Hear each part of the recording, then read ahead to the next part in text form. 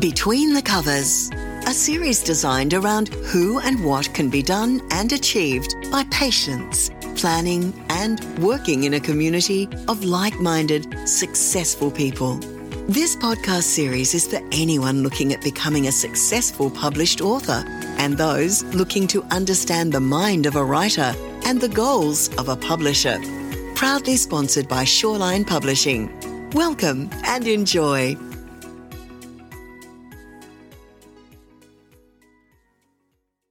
Good evening, everybody. Thank you for joining us on Between the Covers. My name is Bradley Shaw, and tonight I'm talking to Dr. Roy Hardman and Dr. Melissa Formica on their new book called Recipe for a Healthy Brain. Good evening, Dr. Roy and Dr. Mel. Yeah, hi, Brad. Hello. Well, thank you for joining us, and thank you for allowing us to discuss this wonderful book you've created. And if I may ask Dr. Melissa, firstly, what were, I think, your intention of really sharing this specific topic of the healthy brain?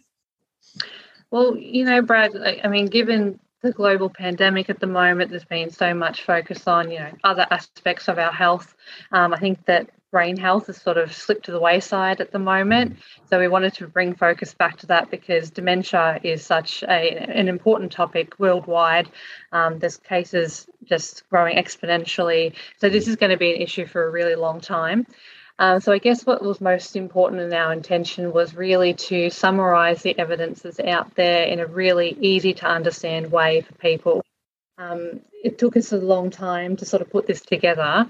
And we just wanted to, I guess, sort of make a step-by-step guide as to what people can sort of do to give them sort of a bit of a power as well to sort of take control of their own health rather than going to their doctor and maybe, thinking, is it all medicine? What is there that I can do at home rather than getting, medical technicians involved and things like that. So, it was giving power back to the people.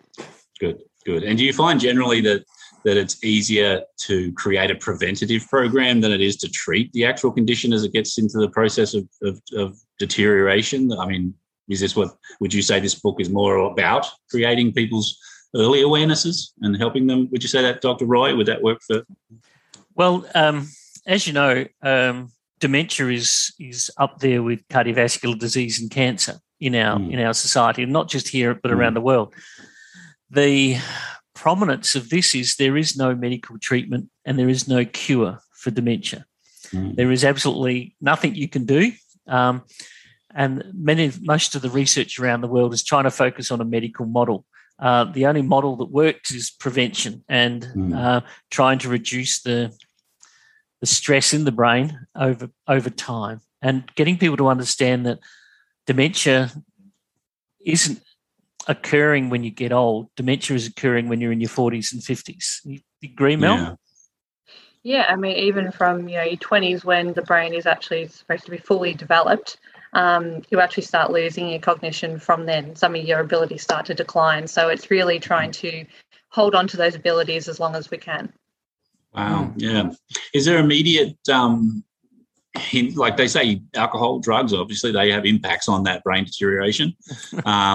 But is it really fundamentally a genetic disease, or is it a disease that grows, doesn't have a system, it just targets a person unexpectedly? Is there a way of recognising it? Or the only time that, and I think hopefully Mel will agree, is if your parents or your immediate parents have early onset dementia before the age of 65. That's a time when you'd be suggesting to yourself that you need to get tested or looked at. But outside of that, it's not genetic. It's not inherited. Just because you live in a family that is suffering for dementia doesn't mean that you're going to get dementia. And that's where the frightenness come. And I suppose this book outlines the facts rather than the fiction. And we've looked at it quite heavily and written it from a layman's perspective. It's not a science text. It's a book on facts based on explaining in very simple terms what you can do and what would be very helpful. Wow, yeah. And would you say that people who are just absent-minded or forgetful, is that a natural progression of it, or is it just a thing that people just have as consciousness in their own thought process? Or is it a delving process of dementia that you have to understand more of it. It's not just being forgetful, like where's my keys. It's being really about systematic, I guess, of the disease itself. Look, I mean, that forgetfulness, we expect that in aging, and that is also part of it. It's sort of when that starts to progress into more, persistent forgetfulness, and I guess when you're comparing yourself to other people your own age and thinking, well, am I more forgetful, or are there things that I'm forgetting that are really having a large impact on my lifestyle?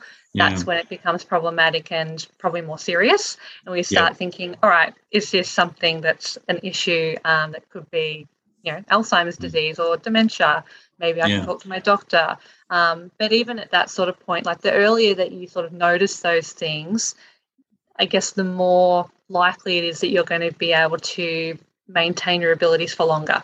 It's not going to deteriorate as quickly. And that's what I guess is our main point in this book as well.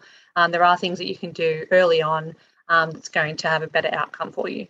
Yeah, and it's good too. I like the way that in the book too, you've made, as you said, given it a layman term or a layman relaxed general description, but it's also giving, I think, families a way to talk about it and a way to prepare for it. So it's not just the patient, not just the person who may have or could have or can prepare for it, but also understanding it from an outsider's point of view, knowing and recognizing the symptoms as well for families.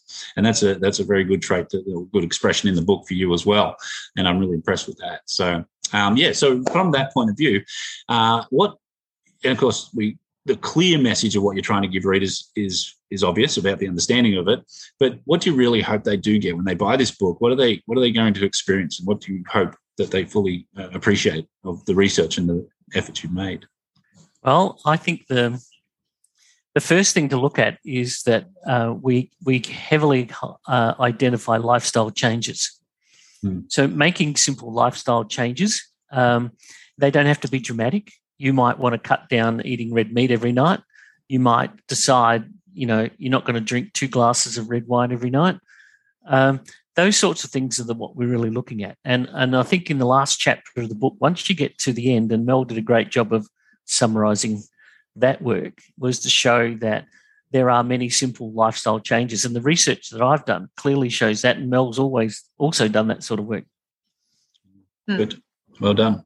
Yeah, no, it's a very well put together, it's a very thoughtful book. As you said, it took a long time to put together. Did you have a lot of peers supporting it as well as you were researching, making sure the validations and acknowledgements were there for helping you as well? I know you're both experts in your fields, don't get me wrong. I'm not discouraging that. I'm just meaning that having peer support to really make sure consensus is viable. Did you feel that was supported by the peers you experienced? In my experience, absolutely. Working in that kind of field, it's definitely a good idea to sort of, put the feelers out and make sure that you are getting things 100%. But, I mean, there's such a large amount of evidence out there on this sort of topic that, it is sort of, it comes down to, what are the things that we can sort of do? There's not just one thing.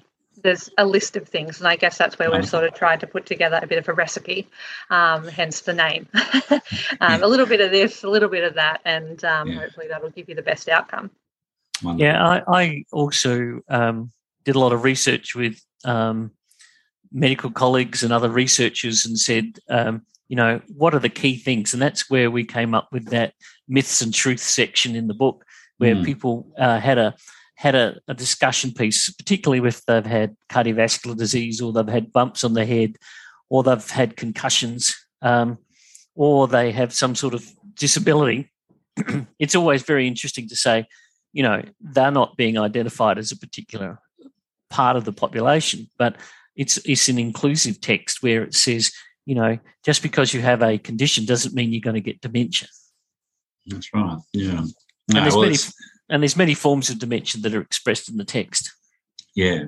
And that's the thing, is understanding it. And that's what you've done a brilliant job in doing in this book, is really creating all the variables and awarenesses so people don't just Google it and get all the misinformation. They actually get a really good, clear picture of what dementia and what the treatments and what the symptoms are. So congratulations on this book, Dr. Roy Hardman and Dr. Melissa Formica. It is very, very pertinent to today and to the future, I think, for many people as well. So Recipe for a Healthy Brain is available through all bookshops and libraries. Please do grab a copy, grab it as a gift, grab it as something to read from research for yourself. It is enjoyable, but it's also thought-provoking. Thank you tonight for your time, Dr. Roy Hardman and Dr. Melissa Formica. Thank you. And congratulations again. Thank everybody for listening, and please stay healthy, please stay well, and grab a copy of the book and support independent. We hope you enjoyed this episode of Between the Covers, produced by Shoreline Publishing.